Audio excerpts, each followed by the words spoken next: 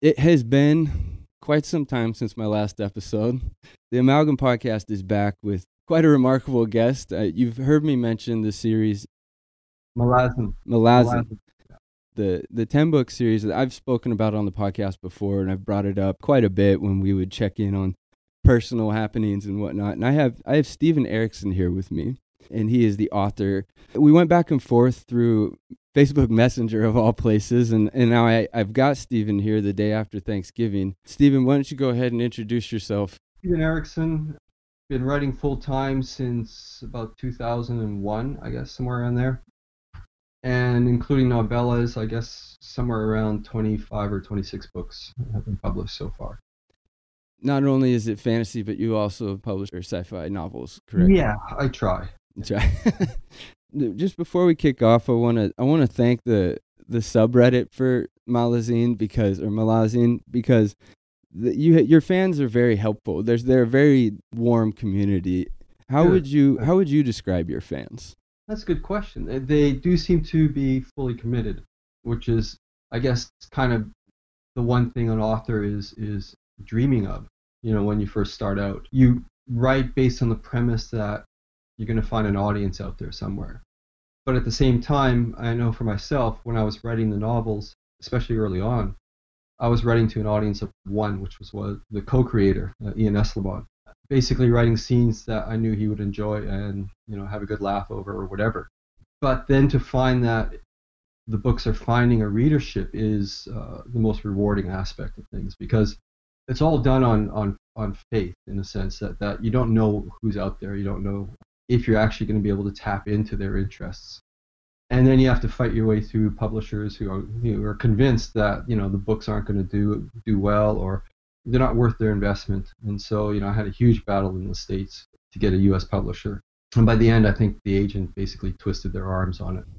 But and it's turned out to be one of the most, I guess, successful areas has been in the United States.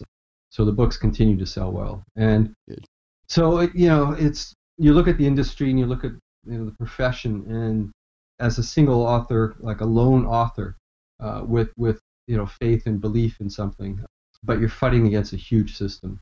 And if you don't find the right person, it's a long struggle. Yeah, and I guess there's some timing involved with that as well. If you don't catch a break once in a while. Yeah, timing's huge. But at the same time, in many respects, one wants to be ahead of the curve, not behind it. So that makes it harder yet. Yeah. Okay. For those who aren't already a fan of yours, can you give a little background for your education in archaeology and anthropology? Well, I worked primarily as a field archaeologist for about 18 years. And that was one of my great loves, was to get out into the wilds and excavate. And I would basically take almost any excavation job I could possibly find. It was kind of a golden age back then, where there was funding available for research-based as opposed to rescue style of archaeology. And so I ended up working Ontario, Manitoba, Saskatchewan, down in Central America. I've done some stuff in the States, in Wyoming, and just basically, taking my skills everywhere. And I think it has helped a lot in terms of my writing. I've been immersed in other cultures. One of the great things about a dig is that you may end up going to a place you've never been to before, and the culture may be very different, but you have a base camp, and that's secure, well, usually secure, and that allows you to become far more sort of immersed in a place. And that I found really useful, really helpful. I wasn't anticipating that it would be as useful as it was in the writing, but it is. Yeah, that's one thing, and I'm sure you've heard this a ton, but the level of detail for each culture that you can bring together and incorporate a history and or interaction with another culture or species, if however you want to divide them up, but that is where you kind of feel like you're reading a little bit of a informational book sometimes. specifically also describing methods of tools or clothing. That's something that I love about the books. One of my specialties was what's called lithics, which is stone tools. And one of the primary reasons is in prehistory, at least in North America, you have basically two artifact assemblages. One is pottery, and the other is stone tools. Not much else survives. You get some faunal stuff, but not much. And pottery bored me rigid. So I got into the stone tool stuff, and then there was a lot of experimental archaeology at the time that allowed us to sort of basically learn how to make stone tools. And that becomes a very interesting process itself. And I know I sort of expounded on it with the Talata Mass and some sections where they're talking about the fluidity of flint and chert and chalcedony, that it does behave like a liquid. And so it allowed me to sort of, present things as in more metaphorical sense as well, because I think some of the stone tools I've seen, they just take the breath away. Just the skill level is extraordinary. So yeah, stone tools was sort of one of my areas. Rock art was the other one. Rock art, interesting. Yeah. Interesting. That's pretty incredible to be able to have that that experience, to travel, to learn about other cultures. I mean, that's amazing. It's been one of the sort of the great pleasures of my life, was just the field archaeology, and I continue with it. I mean, I worked in the UK, in Italy, Mongolia briefly, so I still sort of pick up the trowel and head out, and if I can find a place where I can volunteer on a dig, then I'll do it. That's awesome. That was one of my questions, is how much that is still in your life. So it sounds like you're still out there. Yeah, I think my one sort of ambition now is to get on a Neanderthal dig somewhere. So I obviously have to head back to Europe for that, as we've yet to find a Neanderthal in North America. It wouldn't surprise me if we did, but one of the problems with North American archaeology is people have a cutoff date, or they used to anyways. So if they were to sort of hit stuff that was glacial, they would stop digging. And so if you never dig past it on the assumption that nothing's there, there's no way to actually prove that there's nothing there. Right. That's just how it is. So yeah, it's what you know up until that point. And then, we'll move on. Yeah, absolutely. Can you describe when your life switched from full-time archaeology to full-time writing? Well, you already answered if there's still a mixture of both, but there is. But archaeology, by the time I was trying to become a full-time writer, the archaeology stuff had basically dried up. The funding was disappearing. We had moved to the UK, and it's a bit snobby, I guess would be the word, in terms of archaeology in the UK. So all my experience counted for nothing. So when I was trying to get jobs in the UK as an archaeologist, it didn't account for anything. I couldn't even get a job as an excavator.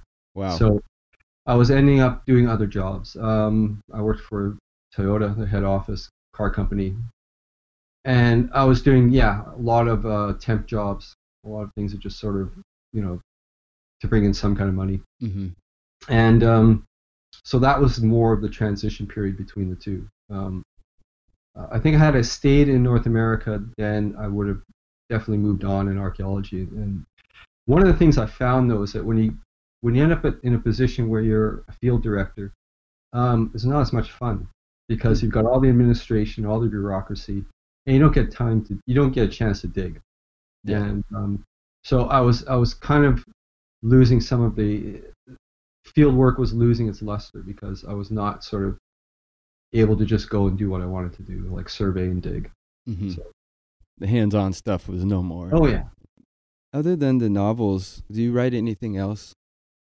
I've just been writing essays, and with the COVID thing, for some reason I hit into some kind of memoir style recollections of archaeological digs, and most of them are either amusing or harrowing. It's one or the other. And so I just started writing some essays and that kind of stuff. But I've been writing about writing for a long time. Mm-hmm. So I write essays on narrative structure. If people who don't know, tabletop gaming was one of the background or the reasons for the background of the series, correct? There's no better way to world build than to actually run a campaign, run a game. That makes sense. We actually, for my full-time job, that's what we'll try and do for group building as well. We've only done it for a couple of years, but we try and do a D&D session together, and we all learn together. The person writing it, she does a great job. She's done it for a long time, so she knows how to help. But it's amazing how much everybody responded to it and how quickly people started to grasp it. And so, can you speak on how kind of pop culture is kind of taken on to the D&D, culture itself and brought it to the mainstream? Yeah, it's I know when I was at university for my undergraduate, my first degree, I know there was a D&D gaming club at the university, and Ian Eslamont was definitely part of that, but it was completely outside my sphere of experience. It was almost too geeky for me to actually go and do that kind of stuff. And that changed very quickly once I met Cam, and he actually ran a game on a dig, which was a disaster, but it sort of planted the seed, and then we became very good friends, and then roommates at university, and we just started gaming incessantly. But I think what's happened is it's partly Marvel Comics and their profound success on film and television, and then which triggered, I guess, a kind of pulling Comic-Cons into the mainstream in terms of our sensibilities. And then from there, the whole notion of tabletop games of all kinds suddenly became more mainstream than ever before. And so we've seen a renaissance, I think, in board gaming. There's at least 2 places here in Victoria, which is not a big city, which before the lockdown were places where people would just gather and play board games, all afternoon, and there'd be a cafe attached to it and a sales area for games themselves, but like rows upon rows of big tables for people to game. When I was like 19, 20, you would not find that anywhere, and now it's been made, I guess, an acceptable behavior, which I think is brilliant. It's a long time in coming to see that.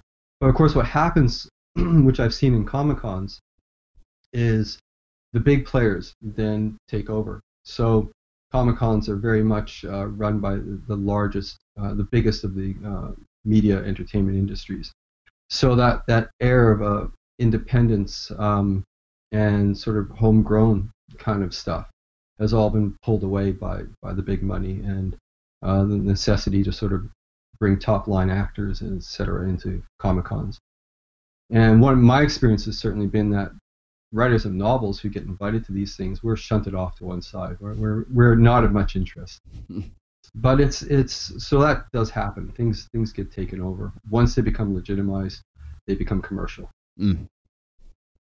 It's the wheel continues to turn. Yeah.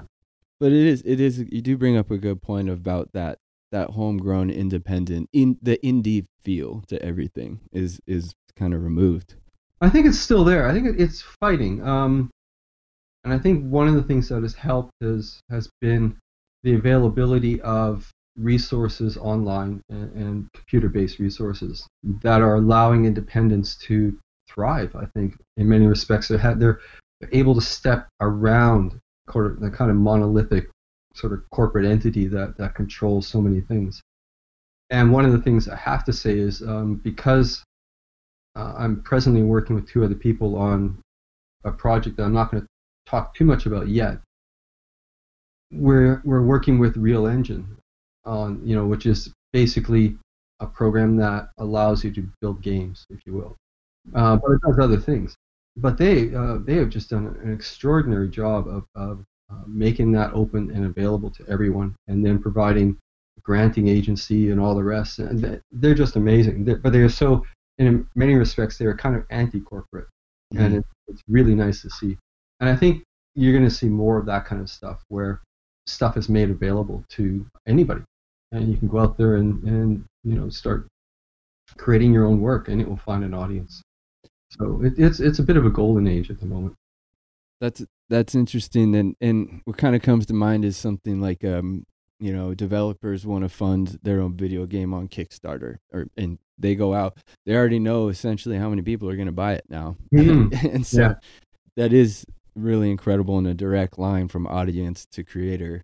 Absolutely. And so, and you kind of see that now, like, me and my wife talk about YouTube and Twitter, and we have 2 young kids, and we just kind of see, and our generation is kind of unique in that we've gotten to see the whole gamut of a lot of it. And so now we're kind of like, man, YouTube's, they're losing their edge. Like, no one's going to want to go to this site after a long time. And then it's, something waiting right in the wings is things like Twitch, where again, the creator can curate its own delivery mechanism. And so it's great because it's for the corporations, the big ones. It's kind of like whack-a-mole, right?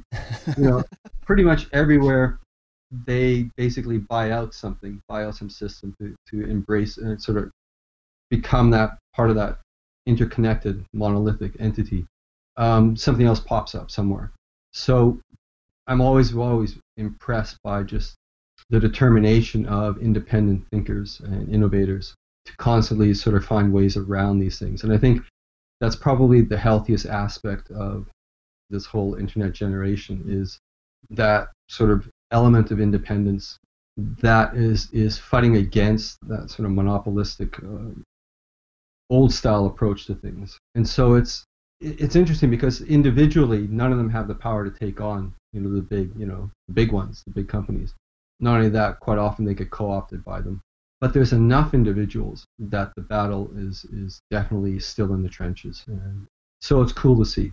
Very cool to see. Absolutely. Yeah. I'm speaking as an old man here who's sort of on the other end, but watching it all happen. And it's great to see. Good. So that's, sometimes it can get pretty, dreary sometimes in the idea of what's going to happen. But you're right. People are continuing to find ways to just circumvent and not be forced down the same old path.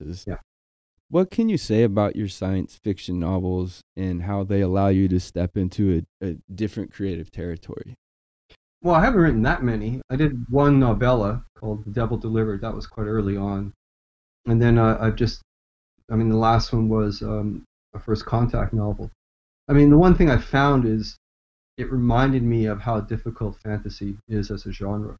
And I do think it's the hardest genre to write, convincingly. Because when I sat down to write the science fiction novel, it was so relaxing. It was so relaxing to be in this world where I don't have to build up almost all those other aspects that are part and parcel of world building in a fantasy setting where the laws of physics are circumvented by magic, presence of gods and immortality and all the rest. So it's a pleasure to write, and it certainly it becomes addictive in that respect. You want to stay there because it's so much easier. It's so much easier.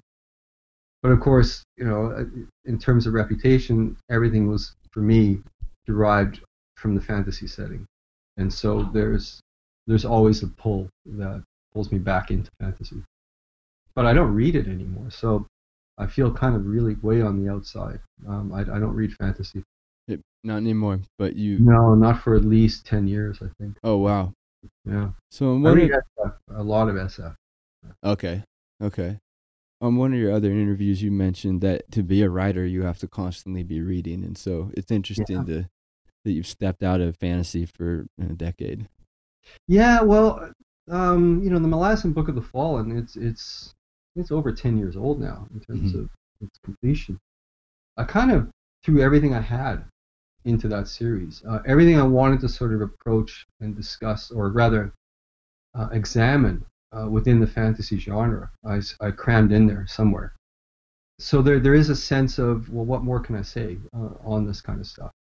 I can plunge back into the world and have some fun writing, really a story that's not going to dismantle, the tropes or anything along those lines. In a sense, the Malazan 10 books have already sort of set that precedent anyway, so I can just sort of relax about those things. And I certainly found when I sat down to write the first Carson novel, it was a pleasure to get back into the world. And this time around, there was no pressure, because the Malazan series had a lot of pressure for me in terms of what I wanted to do with it. Mm. And that pressure seems to have lifted, and that's kind of nice. That's great. Yeah.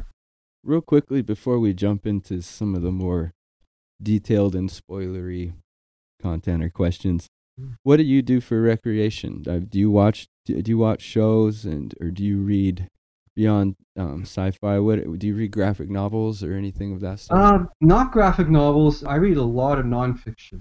Okay. A lot of science-based stuff. What else did I watch? Way too much television. Paint oils occasionally, but when I'm writing, I'm not painting. So, and I'm writing right now, so I'm not painting. No, apart from sort of getting out and going on walks, that kind of stuff. My wife's in the habit of swimming in the sea.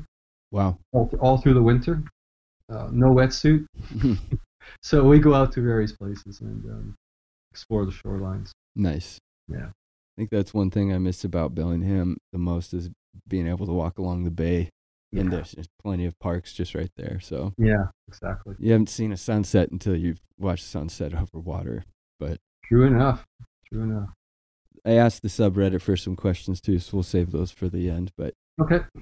I particularly enjoy the theoretically immense circumstances from some decisions that your characters make, and specifically I'm talking about one where it's he helped, I'm going to call him the architect of the houses.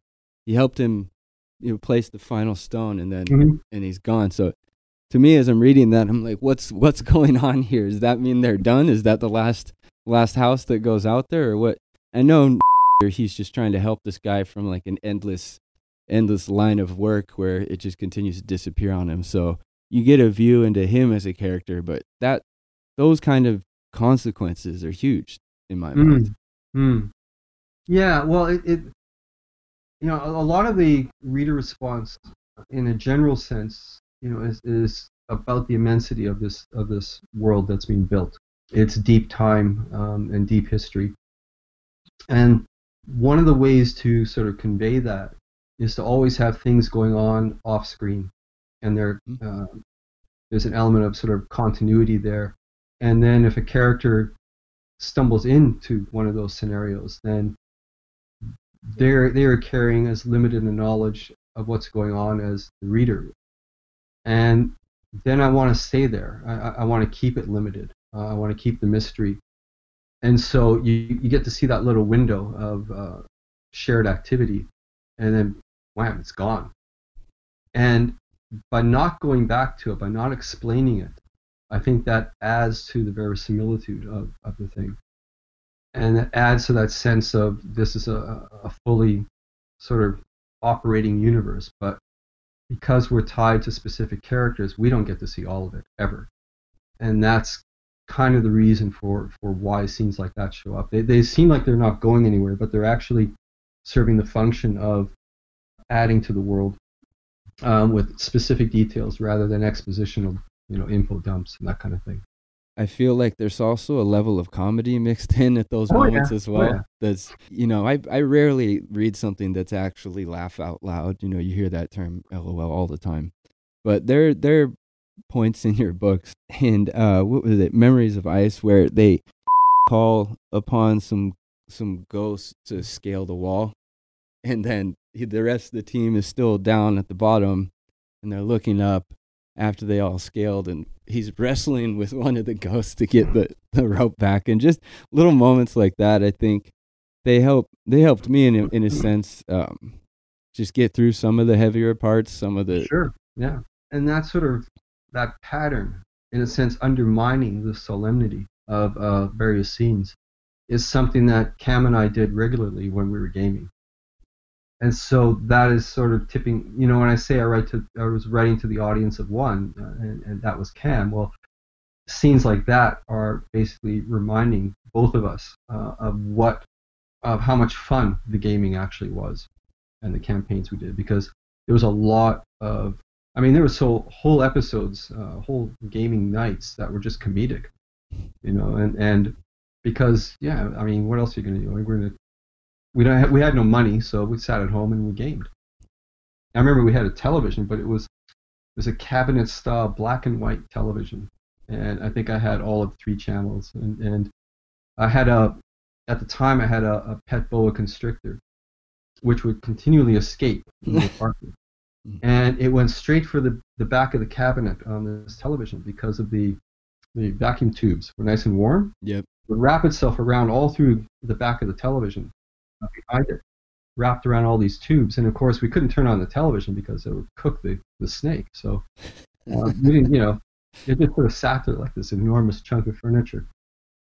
So yeah, we had very little to do. And so you gotta, if you're gonna entertain, make it fun. The comedic elements were always there. They were always there in the gaming, and so that to me was just bearing that in mind. That we had a blast doing this, and if we can sort of convey some of that across to the reader, then all the better. Well, yeah, it definitely comes across as some perfect timing of just a little break, and it's a lot like that on digs as well. Sometimes you end up in a project that is just horrendous, and the only way to actually maintain your sanity is to head for the comedy side of things. Anyways, go on with your question. Oh no, that's okay. That's all right.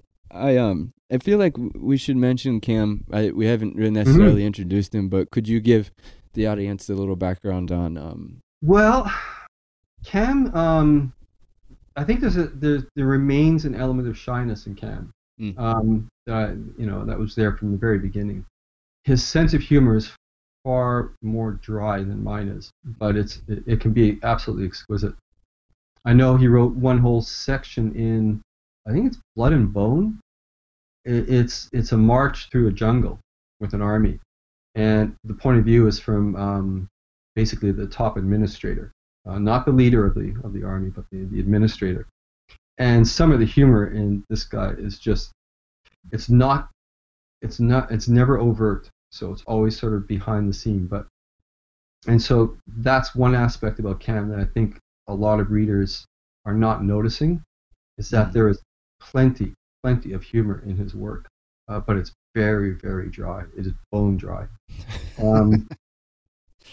And so Cam and I mean, when we work together, like on scripts and stuff, there would be a lot of just joking around, a lot of laughing. At the same time, he's not as sort of present online for practical reasons.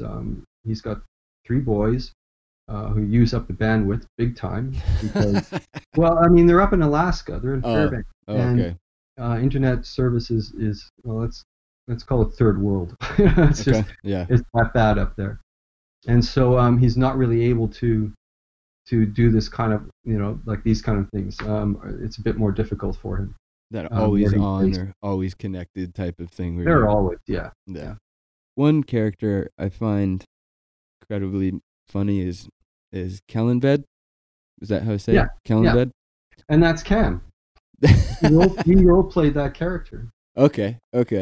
Dancer was my NPC. Okay. And of course, Kellenved wasn't called Kellenved for the gaming. He was called Wu. Ah, right. Dr. Wu, in fact. Which is based off the Steely Dan song. Because, you play music when you're gaming. So yes, yeah. And that's where Dr. Wu came in. Original content they're from is Quantali or Quantali. Yeah.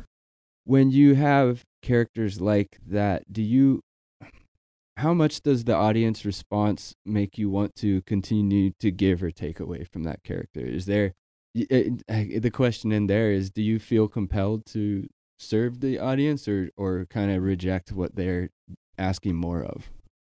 Neither, I think. I think one is compelled to serve the story.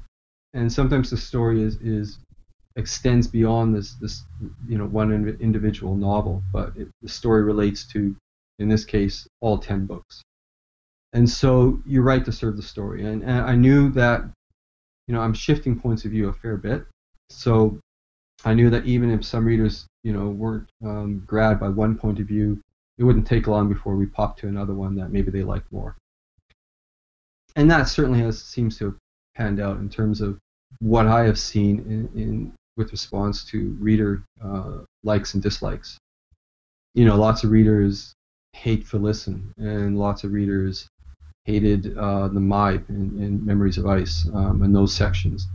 And that was always going to happen because you cannot please everyone all the time. So I think one of the ideas was to move and shift points of view sufficiently enough to hopefully have at least one character appeal to every reader somewhere in there. And so that characters would have very, very different takes and approaches on things. And some were ultra violent, others wanted to avoid violence. Some were loquacious, and others, you couldn't get a word out of them. And so, you just sort of playing with sort of different approaches in order to basically create a collection of characters that at least one, is going to appeal to every reader. Speaking of violent characters, who played as Karsa? Karsa was played by a friend of mine, another archaeologist named Mark Paxton McRae. The whole book one of House of Chains was the campaign that I ran. He was unaware that he was a Teblor or Toblach. So, Mark had no idea what he was heading into when I ran that game.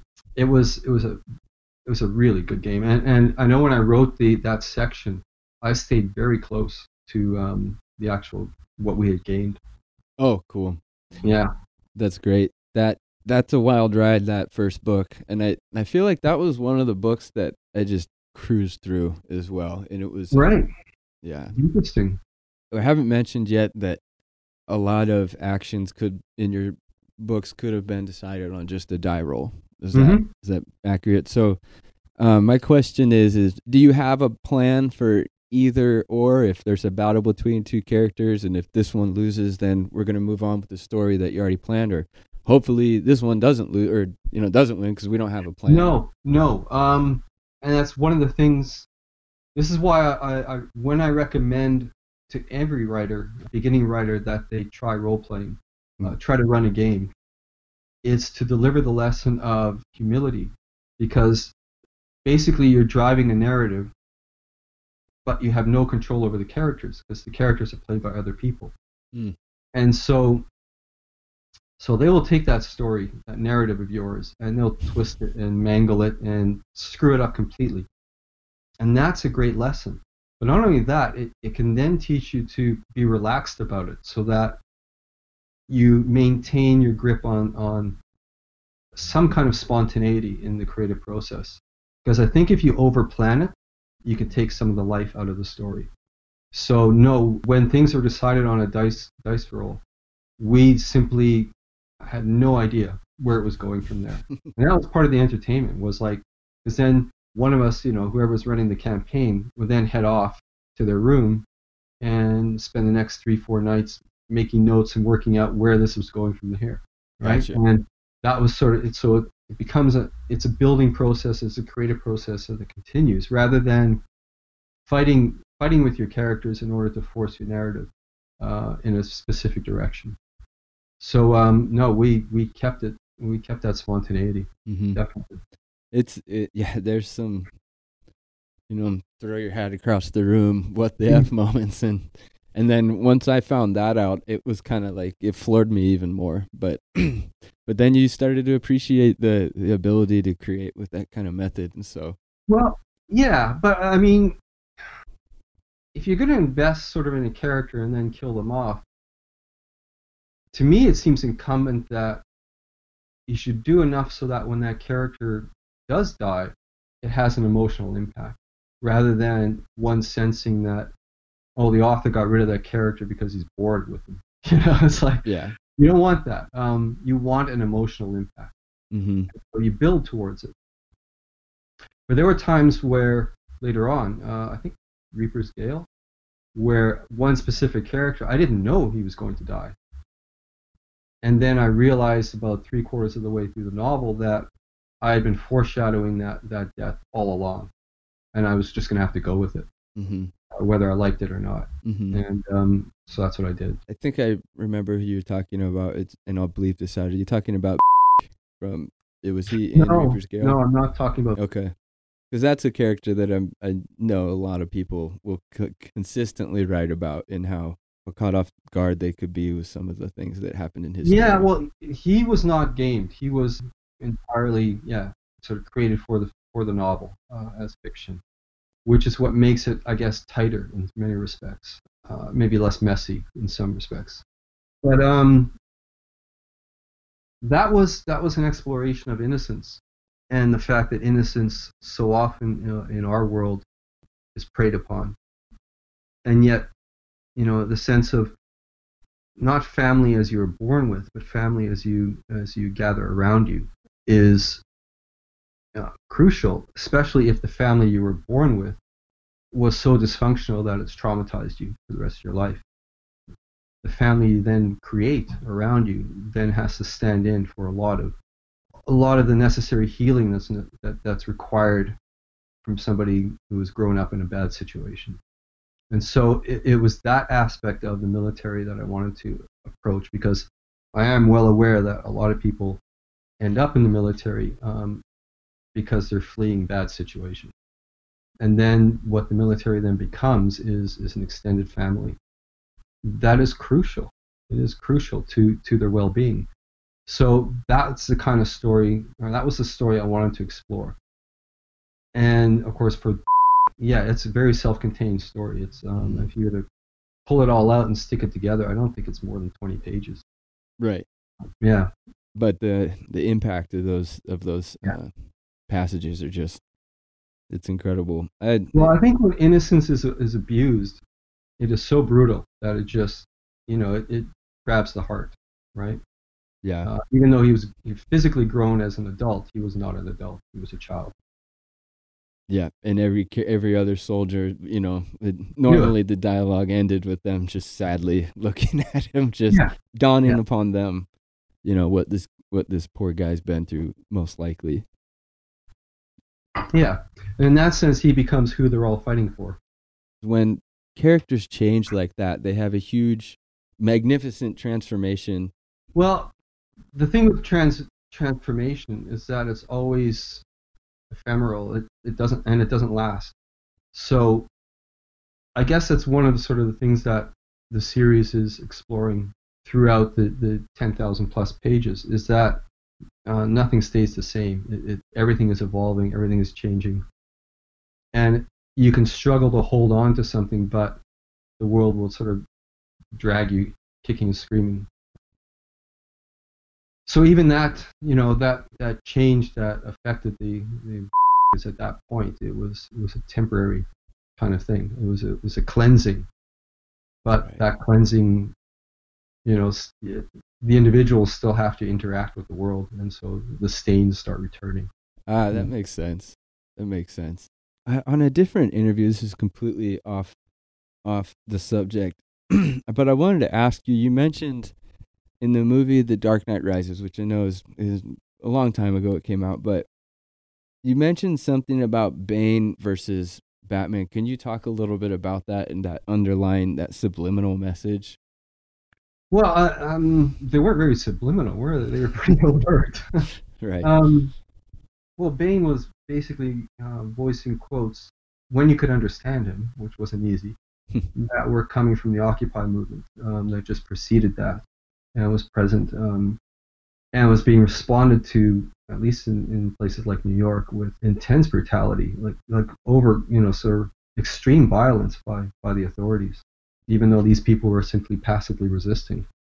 And then, of course, you're then looking at basically an argument that the billionaire is the salvation of the entire, social network, despite the fact the billionaire is making tons of money selling, armaments all over the world. So so many elements of it were just offensive to actually watch.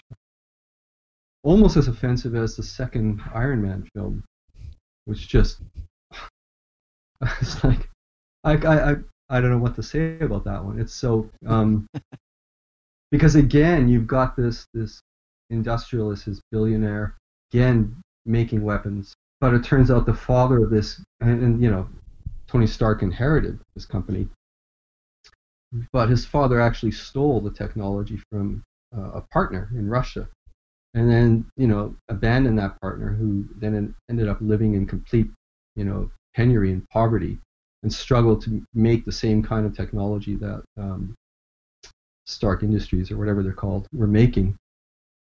And the son then gets that stuff and comes across and is the bad guy. And you're thinking, well, wait a minute, you know, who did the stealing here, right? It's like, why is this the bad guy? And it just made no sense. It made no sense. So, you know, there's quite often, it takes a bit to sort of deconstruct, you know, I mean, a lot of these superhero movies, the plots are utterly nonsensical, and yet some of the things they're implying are just so offensive, and so it's hard to fathom sometimes, and you don't know whether it's deliberate or not, or whether it's subconscious. Right. But I don't know. No, I agree. It is interesting. You've got, you know, the guy with the Russian accent, and here comes Tony Stark on one side, and then the, you know, soldier in the Stark armor on this side, and the Russian guys in the middle battling and all of that. It is like, well, who's different than all?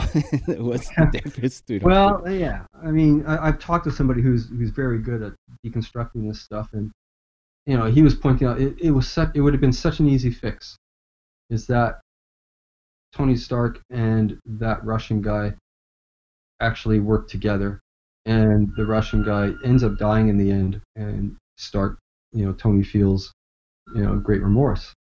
That would have been a hell of a good story, but that's not the direction they went. So it's strange. It's strange. It's a kind of an adoration of the ultra rich, and we're seeing it sort of played out in films. And so these superheroes are, you know, ultra rich, and they obviously play by different rules, and that's what's being shown. Right.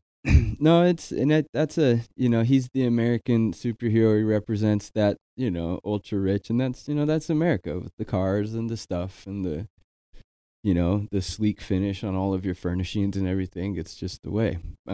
So he's got to win. Yeah. Yeah. And conversely, I mean, you know, Marvel did some really cool stuff with Jessica Jones and some of the, you know, the street level, Daredevil, that kind of thing. Yeah. But what I'm finding the most rewarding right now is The Boys. Oh yeah, that's a very clever deconstruction. Right, and that of the monstrosity of superheroes. Yeah.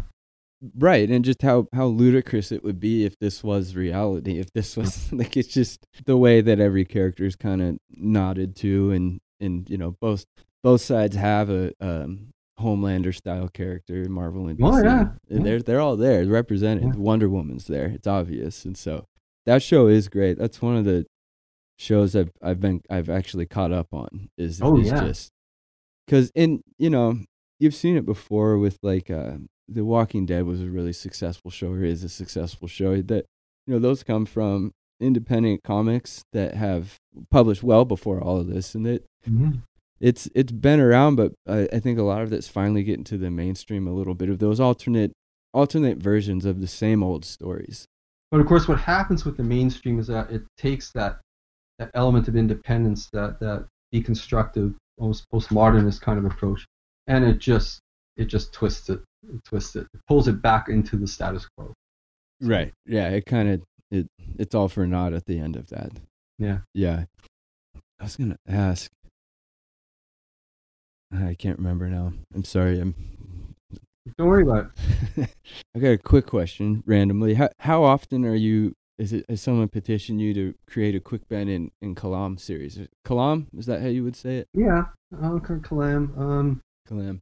I don't think I've ever been petitioned to make a series on what? him. Yeah. No one was. Those two characters, and you split them up for some time in certain areas of the book, but those the backstories those guys must have would be interesting for me personally. Yeah, well, certainly the backstories, they're gamed characters. I rolled up Quick Ben.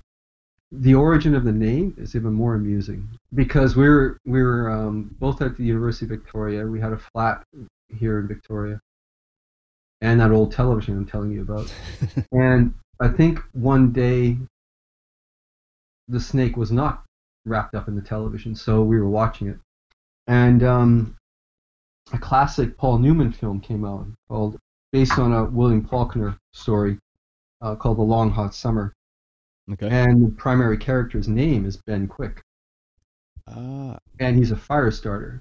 And I think around that time was when I rolled up Quick Ben. All I did was take the name and flip it. Yeah. And that was it. That was the origin of the name. I don't think I've ever told that story before, so that's the really first time. that's awesome. That's great. I don't know if I've read that on any of the forums or anything. No, and Kalam was again another role. I think he was rolled up. Yeah, he was the two characters I rolled up for that stuff. But it was funny because I rolled up Fiddler at some point as well. Hedge was an NPC. Hedge. And so was Mallet, I think, and Trots. So like when it's just two people gaming, you need to roll up multiple characters, and you play the multiple characters. And so, yeah, there's a lot of that pairing up thing going on all the time. So yeah, those two, yeah, they have a pretty good backstory in terms of the gaming stuff, which then, of course, Gardens of the Moon starts well after most of the gaming. So most of the empire building has already happened, which we gamed, but which only now Cam is writing about. So that's interesting. That's kind of cool. Yeah. How is the interest level for the Toblikite trilogy? Are people kind of clamoring at you a lot? They were. It's been a bit of a delay because of the COVID thing. Publishing houses were not printing books for a long time because the factories were closed.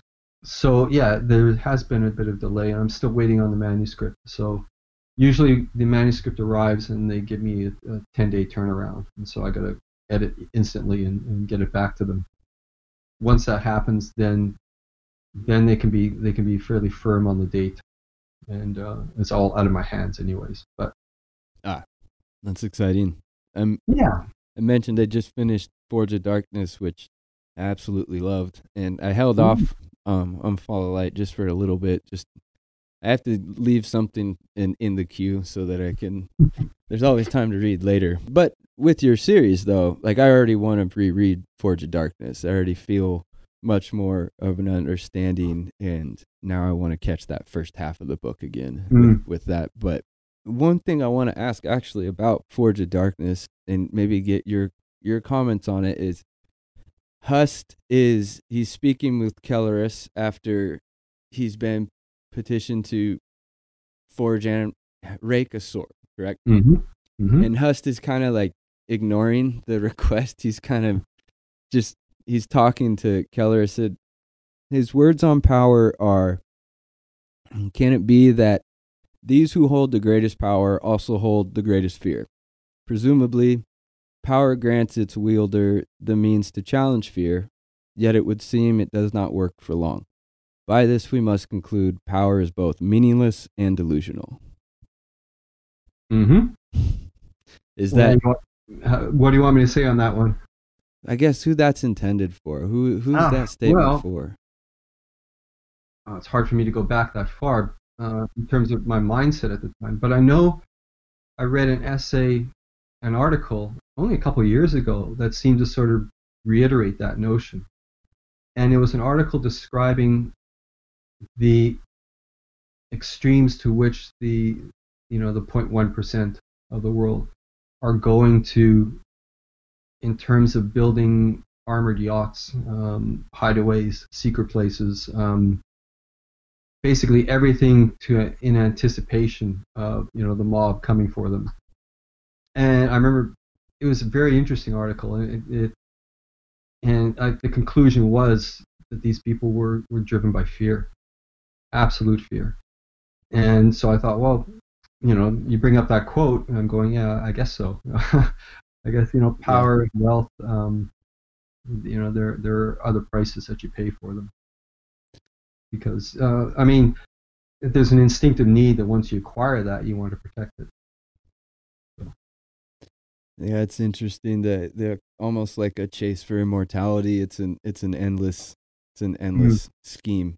Yeah. And no one's ever gonna catch that. So no. But your books do, just like this with Husk speaking, and maybe with Forge of Darkness because it's so fresh in my mind. But the way that characters will explain human nature or the way that people treat each other, it's pretty spot on, and it allows you to think a little bit differently in today's world where everything can be so material and like I mean, in all honesty, the capitalist nature of our country is to acquire and protect yours. Get mine, get more of it. And so when you pair that with the fact that death waits for nobody and you're not going to outrun it, there is a level of freedom with knowing that, even though it could be considered a pretty dark notion.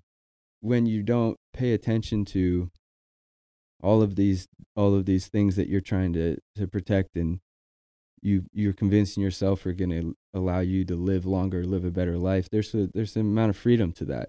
And to circle back, your characters just sometimes when they're explaining different motivations or backgrounds to another character's actions, you stop and think for a moment, like, man, I've got a whole new outlook on walking forward with life now. And so I guess in the difference between the 10-book series and then the later books you've written, what's the differences in response to those, and how have your fans accommodated the new material you produce? I don't think they have, actually. I would say there's more interest in the Malazan Book of the Fall in the 10 books now than there was 5 years ago. So it seems that series is displaying, I guess, longevity, more than my expectations that it would. The thing with the Carcanis trilogy is the sales were just non-existent. And in retrospect, I think I didn't wait long enough between completing The Crippled God and writing Forge of Darkness. Gotcha. I thought I was going to take, a couple months off, even 6 months off after finishing Crippled God. And I think I took a week at the most. Wow. And then I was back. But I also knew that the Carcanis trilogy was going to be linguistically challenging for a reader, which is why it's structured in a very traditional fashion.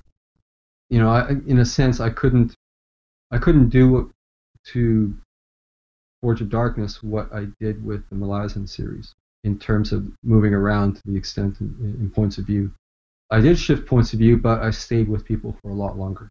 And it is a very traditionally structured novel, but the language, that's a whole different beast. I remember I think I had a really crappy early Kindle or something, and anyways, I downloaded the collected works of Shakespeare, and that was my warm-up for writing the Carcanis trilogy. And what I liked about what I was reading in the Shakespeare stuff was it had that element, kind of declamatory, declamation element to it, which was tied in, of course, to stage presentation, oration, that kind of thing, which then goes right back to sort of the Greeks and the chorus and all the rest. And so I thought, well, that's quite indicative of the evolution of storytelling. So if I'm going to go way back in time with this story, then I'm going to hold on to that kind of stuff. And that will sort of keep it very separate from the writing style of the Malazan Book of the Fallen. Mm-hmm. But basically, I don't think I was able to take as many readers along with me on it. And then when I found out, later on, after Fall of Light, that the sales were non-existent, that just took the wind right out of my sails. So, and that's where I basically set that aside and thought, okay, well, the Karsa trilogy, it brings us back to the Malazan, universe, the Malazan world, as the fans know. And so I'll head that way. Mm-hmm. Yeah. That's exciting. I mean, like you mentioned, the staying power of the 10 book series is people continue to get into that. And Mm-hmm. you know, and I haven't mentioned it yet, but there's a lot of your fans that they'll reread the series multiple times. Yeah. And you're going to get something new every time you do it. And that's part of the reason I wanted to start it, is I wanted something that, you know, clearly it's long enough to really flesh out a full world, but also to revisit it and that mystery all over again when you start the series over. So I'm excited to start my next read through. I'm hoping probably start it next year in January and get Mm-hmm. through Fall of Light. But that's interesting you say not given enough time between the Crippled God and Forge of Darkness, because that a 1 week break between finishing that I 10 book know. series and I know. going. I think it was kind of almost a physical high, because finishing the Crippled God, only then after I finished did I realize that I'd been sort of carrying all that pressure and that burden sort of the series, the necessity to finish it, to reach those final scenes, have been driving me to an insane degree. And so when that burden lifted, it was like this element of elation. And so that sort of fired up my ambition that, okay, I'll go quasi Shakespearean on this thing and write the next one Yeah. in the next series. And I ran with that for at least 3 years, even though Fall of Light was an absolute battle, because I didn't know if I was going to be able to get away with the ending I had in mind. Oh. And now I'm finally back to writing Walk in Shadow, and so I always felt bad that basically I hadn't finished the trilogy, because I know readers are getting continually burned by investing in a trilogy that or a series that doesn't end. Yeah, it's thoughtful of you. Keep everybody. Yeah, well, I mean, yeah, I would. I'm a reader as well. I'm not just a writer. So there are science fiction series that I've started up on, and yeah, you're left waiting for the next one. That's very frustrating. It's understandable, because pressure builds on a writer. Deeper into a series you get, the greater the pressure, because now you have to you're looking at innovation of your storytelling style and methods in order to keep the reader interested, and you're considering the sense of keeping things new and fresh. And the more you build in that world, the more doors are being closed with each book in terms of possibility. And so it does get harder. It does get harder. Oh, I can only imagine. You might feel like you're writing yourself into a corner or something like that. Absolutely, absolutely. It's a common example in writing workshops and stuff with beginning writers, where lots of people start things but don't finish. That's basically the same thing. So they'll start a story because they're really excited with it, and they get 8-10 pages in, and the pace starts slowing, and you're grinding, and what's happened is every scene you write, every page you write, is closing doors of possibility. And so you don't learn anything in those first 10 pages as a writer. It's when you get to page 11 and you're sweating blood, and it's getting harder and harder and harder. That's the learning process. You have to push through that in order to learn to be a better writer. Mm-hmm. But that little, that experience, and so, what often happens is somebody gives up at that point. They get a new idea, and they rip away on the first 10 pages, and then they go down the hole, and it just repeats. I think there's a kind of a fractal element to this, that with a big series, it's the same thing. You move along into the series, and those doors are closing and closing, and it gets harder and harder and harder. And then, because your creative mind never stops, thinking and creating, you suddenly get to the idea for a new series, mm-hmm. and off you go. And then you're working on that new series, and while you're going to be into the new series, but you haven't finished the old series. I think it's a common trap in terms of the creative process. Mm-hmm. That the hard work is and especially if you've been moderately successful, and so there's not sort of financial pressures on you, the temptation to then slip over into another storyline is huge, absolutely huge. Well, when you're creating, I mean, a lot of artists can absolutely agree with you what you're talking about. No matter what the medium is, you get euphoria, the excitement level of a new Yeah. idea. Oh well, this is next. I want to flesh this out next. You don't learn anything unless you're digging yourself out of some of those Yeah. rough points that or those sticky spots. Can you speak a little bit about is it Tisti Edur or Edur? Edur. It's Teist. Teist. Okay. Teist. All right. You mentioned in Midnight Tides, they are almost a what if the Sioux had won and had marched on the capital? Yeah, the storyline for Midnight Tides was generated by that. Yeah.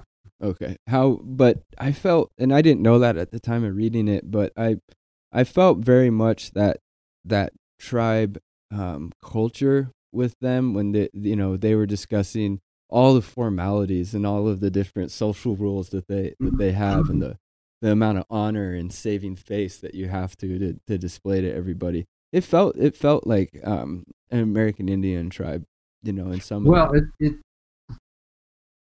basically they're coastal. They're West Coast culture. That's what they're kind of modeled on. Okay. The Haida would be sort of one of my main sources. So yeah, even though I was thinking about the scenario in which the Lakota found themselves in war with the United States as the plot element, the plot questions that I was going to explore. But in terms of the culture, no, I planted them right on the West Coast. Okay. And the reason being, the Lakota culture, the horse culture, it was a very young culture. So it was still in its infancy and still in its expansion phase when it ran up against the 7th Cavalry and all the rest. So that's a very, very specific scenario there. And the West Coast peoples, okay, the other difference is the Lakota probably were pastoral nomadic, they're always called it. Hunting the bison, so they're on the move constantly. And I wanted a group that was fixed in place.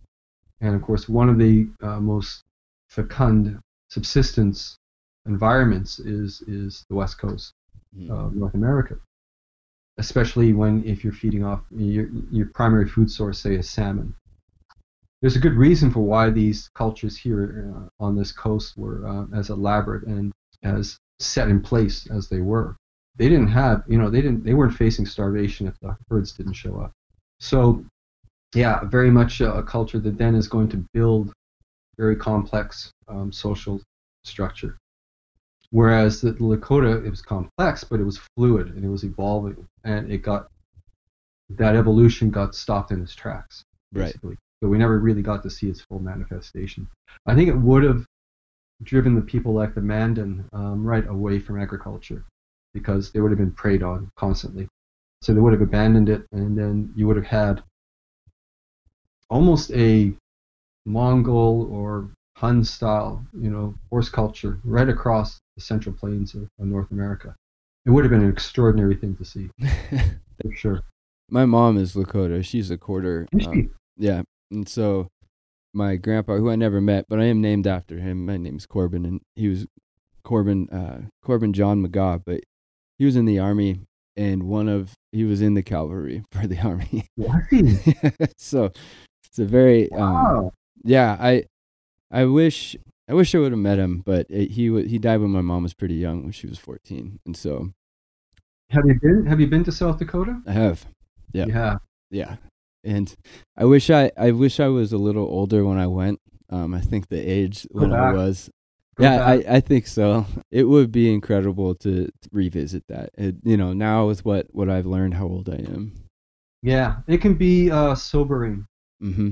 You go to the museum here in South Dakota, and it can be devastating. It can be devastating because the descriptions of the genocide is so matter of fact. It is so almost as if that manifest destiny is implicit in everything that's being described. And there's no sense of remorse or guilt or anything, any of the display cabinets, any of the write-ups. It's like, my wife and I came out of that place and we were I think we were ashen-faced. We couldn't believe what we were reading in this thing.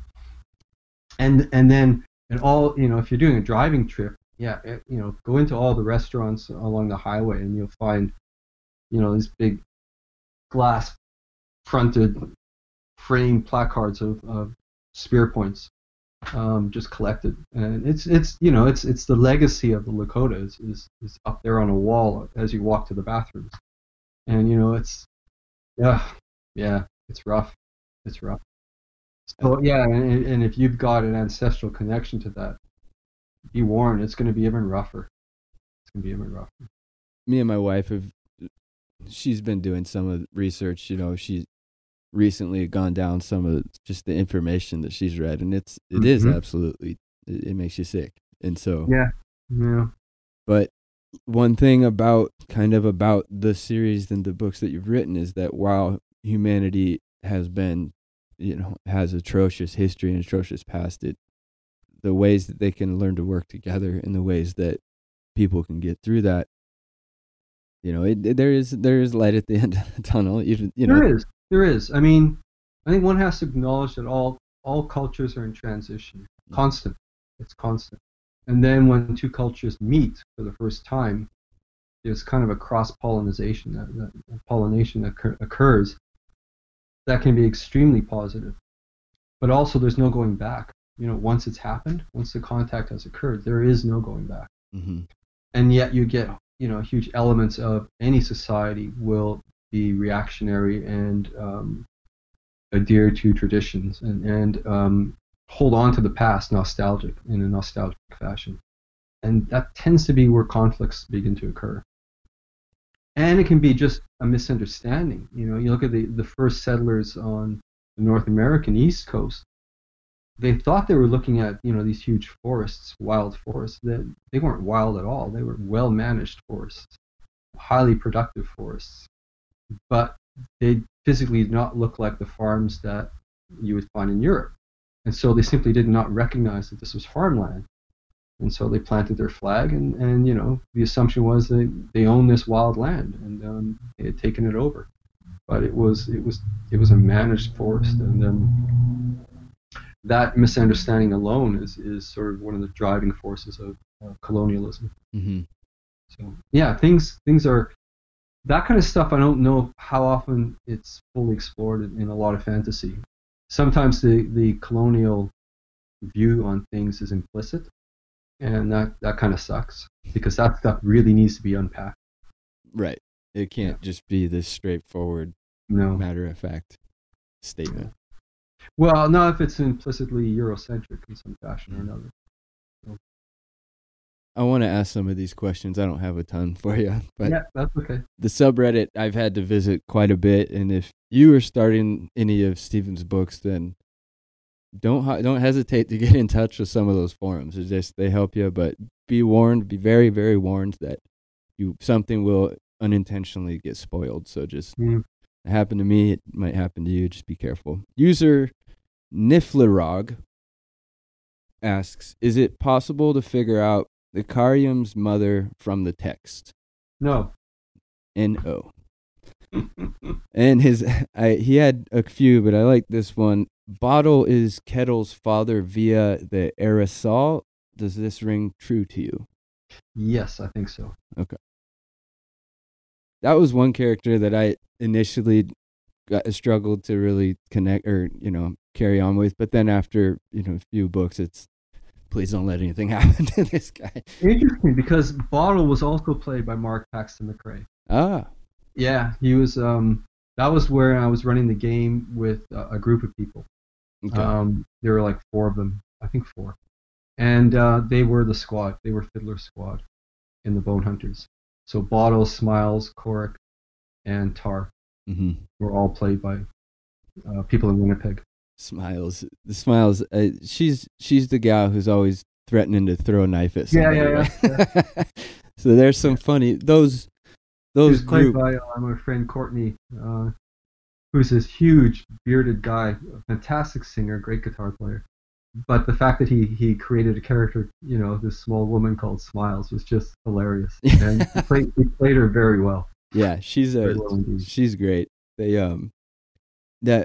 real quick, who played Troll Sangar? Who was Troll? Nobody.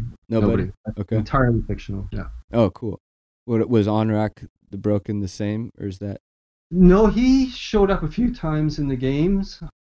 I had a whole list of Land of Mass characters, and I would go through based on the clans, the various like Kron and Logros and all the rest. Mm-hmm. So I'd had the Bonecasters and then notables sort of within each group, and I would simply go and pick, the name that I liked the most at the time, and one of them was Onrak. So, yeah. Adds Dower, or ADDS Dower. Does nefarious bread actually exist or not? Okay, here's the only way I can answer this question is to ask another question of that person. Okay. Do any of these characters exist? All right. Infinite Muse. This is actually, I'm going to piggyback on this one. There's a lot of theories about Quick Ben. One of them I thought was pretty interesting is that, spoiler, is that every time he's rubbing his face or something, he's changing a spirit, or the controlling spirit is changing. They're asking if there's any information towards that theory. Well, more will be coming evident in Walk in Shadow. Okay. So I don't want to go too much in that, but no. Because I write every scene like a short story. So if somebody's if they're making a particular gesture or they have a habitual gesture, there's a reason for it. So cool. That's as far as I'll go on that. That's great. All right, final one. Suvalis wants to know the possibility of a novella about Kalor forming a successful thrash band with a bunch of elderly metalheads. So, yeah, I can see that happening. Right. Yes. Possibly. Great. Well, I won't take any more of your time. Thank you so much for the opportunity to interview. Appreciate you battling through my nerves with me, and I just hope I don't see any little record lights, so I'm really hoping it's not recorded. I know. So I'll show you the setup. So this one. Okay, good. Yeah, I know. I do this thing where even though I know it's recording, I'm checking constantly because the greatest fear is that all that's for naught. But no, this is a Zoom H5. You can. That's cool. Yeah, it's a very not an expensive device. It's less than $300, and you could plug XLR mics. I've got the laptop is just a headphone jack to a 1/4-inch cable into it, so you can record. Can you send me details on that? Absolutely. Like just the name for it? Yeah. Yeah. The Zoom H5, and I'll send you a link about it. I love it. It's an affordable machine. It allows me to run. Technically, you can buy an attachment for the top, or you could have 4 separate inputs on one little device. 2 AA batteries, which I replace like once every few hours of recording. So, I highly recommend this device. I'll definitely send it for you. Oh, cool. Again, thank you so much. Thank you to everybody else who's sent in the questions and also motivated me to continue to reach out to Steven. I was pretty thrilled when you responded, so appreciate it. Oh yeah, no problem. All right. Well, say hi to everyone on the Discord then. Yeah, absolutely. Cool.